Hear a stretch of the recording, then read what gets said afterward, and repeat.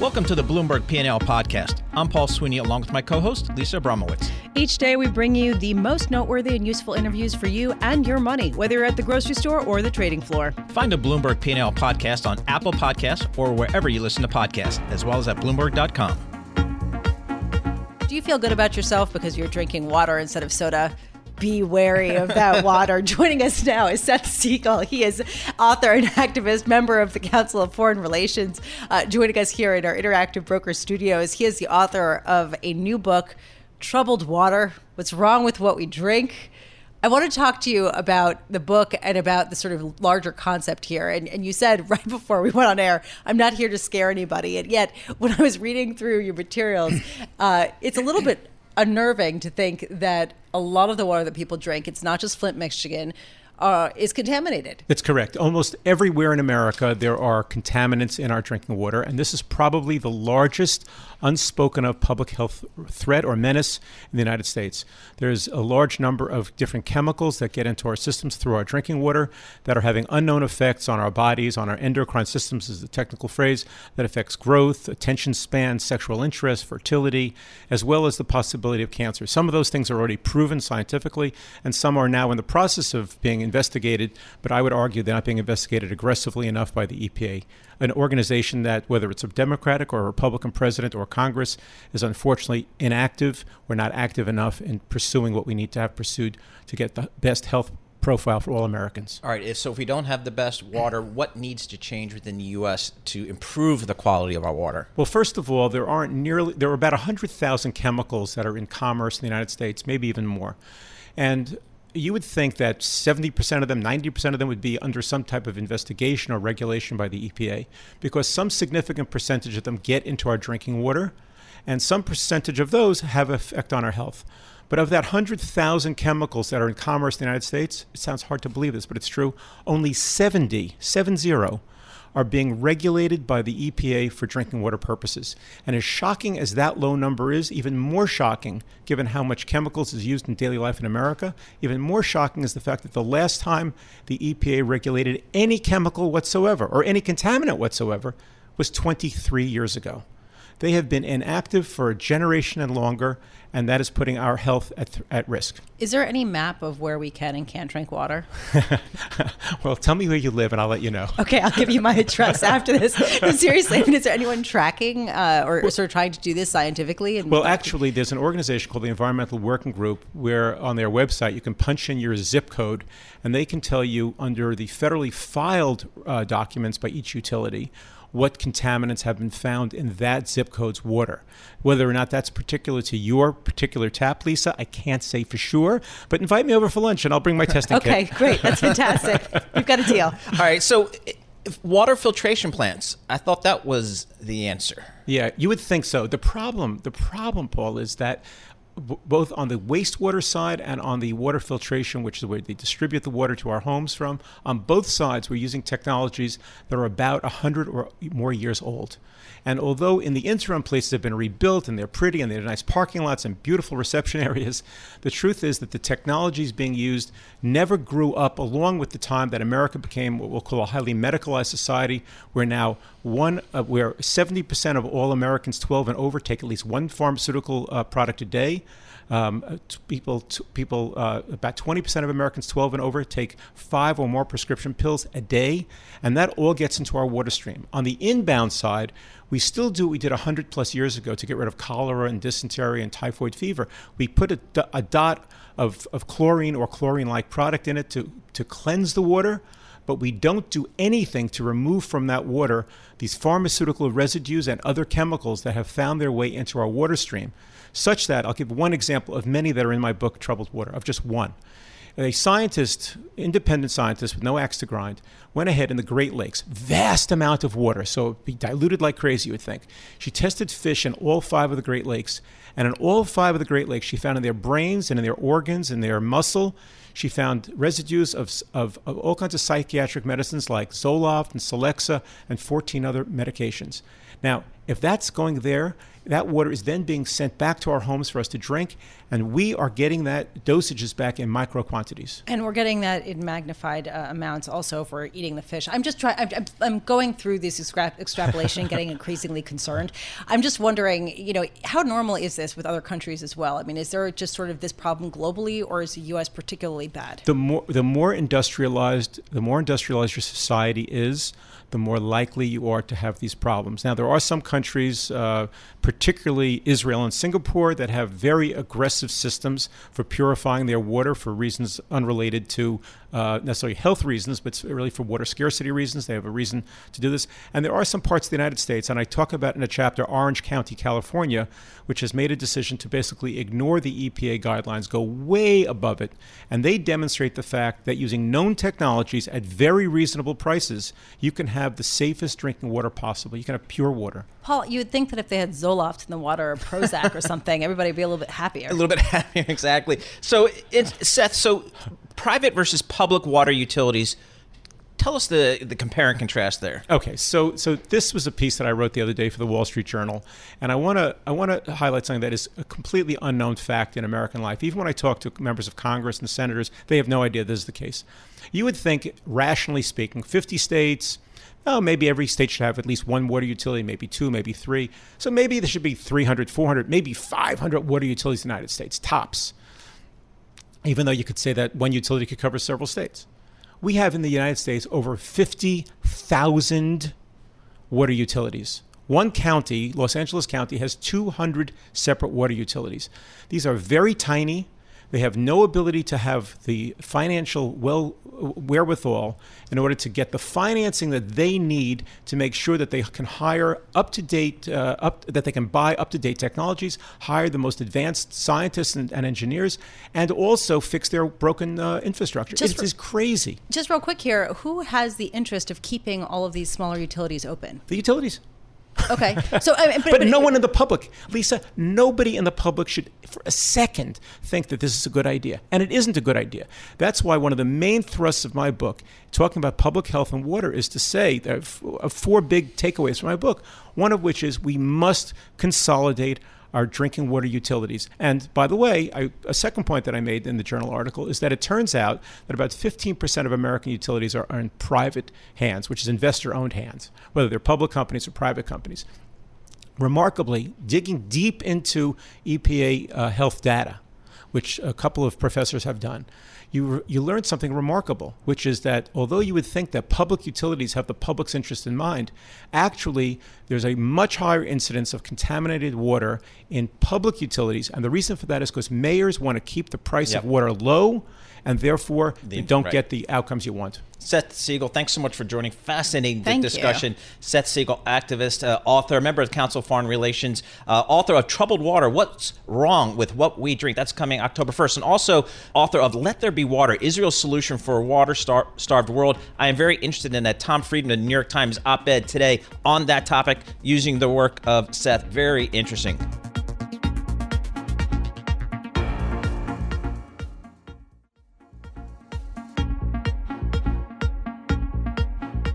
Time to check in with Bloomberg Opinion. We're joined by opinion columnist Eric Balchunas. He's a senior ETF analyst for Bloomberg Intelligence. And Eric, when you come in here, typically we talk about what new cool ETF Vanguard is launching. A little bit different twist today. Now they're talking about getting into the private equity business. What's going on with our favorite ETF issuer?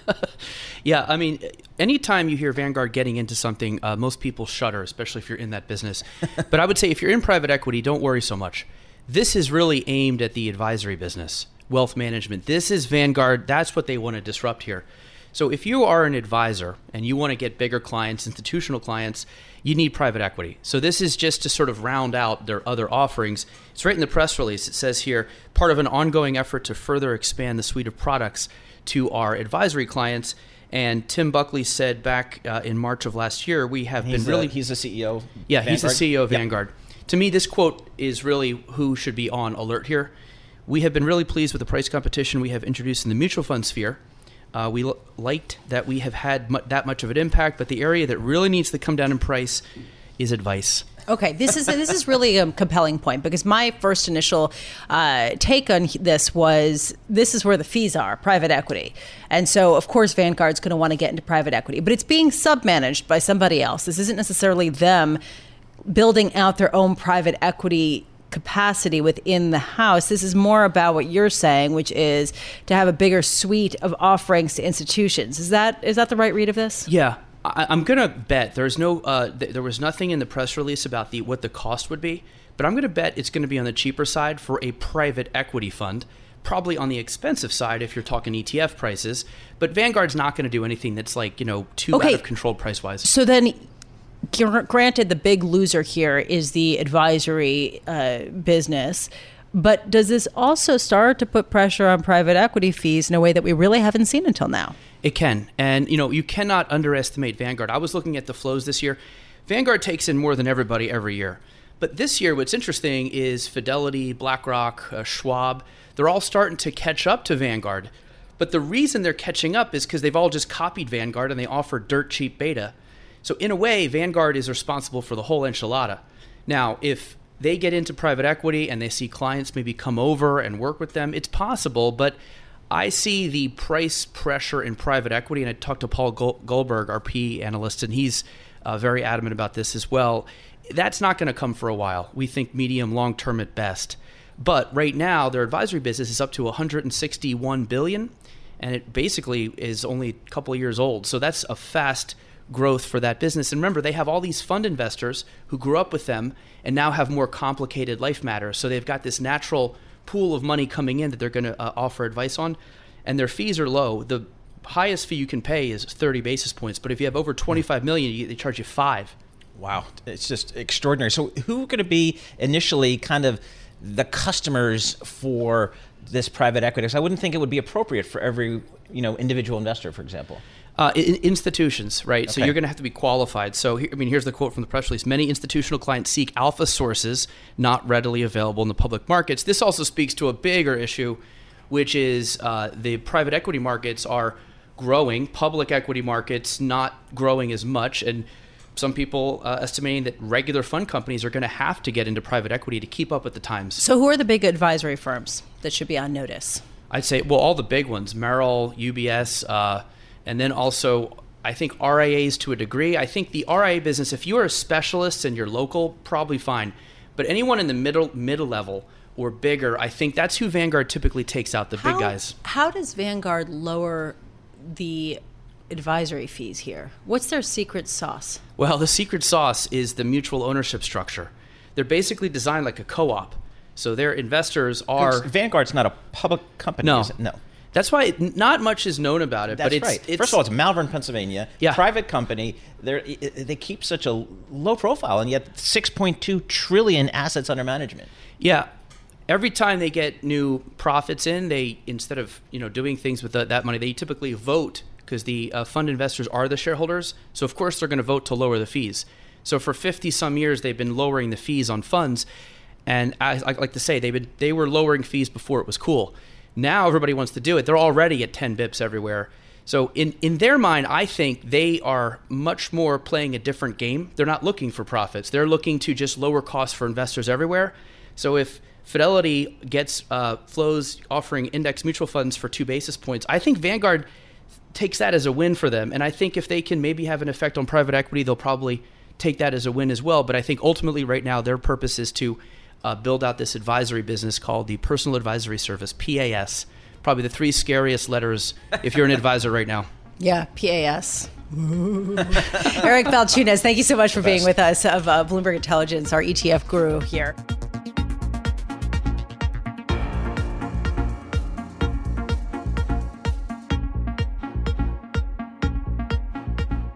It is a busy time down in Washington, D.C., what with the State of the Union address last night by the president, impeachment wrapping up today in the Senate, and then the Democratic presidential race well underway. Let's get the latest. We turn to Lanhee Chen. Lanhee is the David and Diane Steffi Research Fellow at Hoover Institution. also a director of domestic public studies and a lecturer in the public policy program at Stanford University, based in Stanford. Lanhee, thanks so much for joining us. Let's start with the State of the Union address last night. What are your key takeaways? Well, I thought that the speech was effective as, the president's sort of campaign kickoff in earnest. Obviously the president's been running for re-election, but the speech last night was an opportunity for him to articulate what he believes the accomplishments of his administration has been. And if you look at the policy he discussed, a lot of it was aimed squarely at the base of the Republican Party, really trying to animate and turn out those voters, which is going to be key to the success of his re-election campaign. So you saw themes like immigration, cultural issues like abortion. These are issues, obviously, that aren't necessarily aimed at swing voters or independent voters, or aimed at Republicans. And getting that vote out is going to be critical. So I thought as a re-election campaign speech, the president did what he needed to do. And now I think it's up to Democrats to define their race and pick a nominee.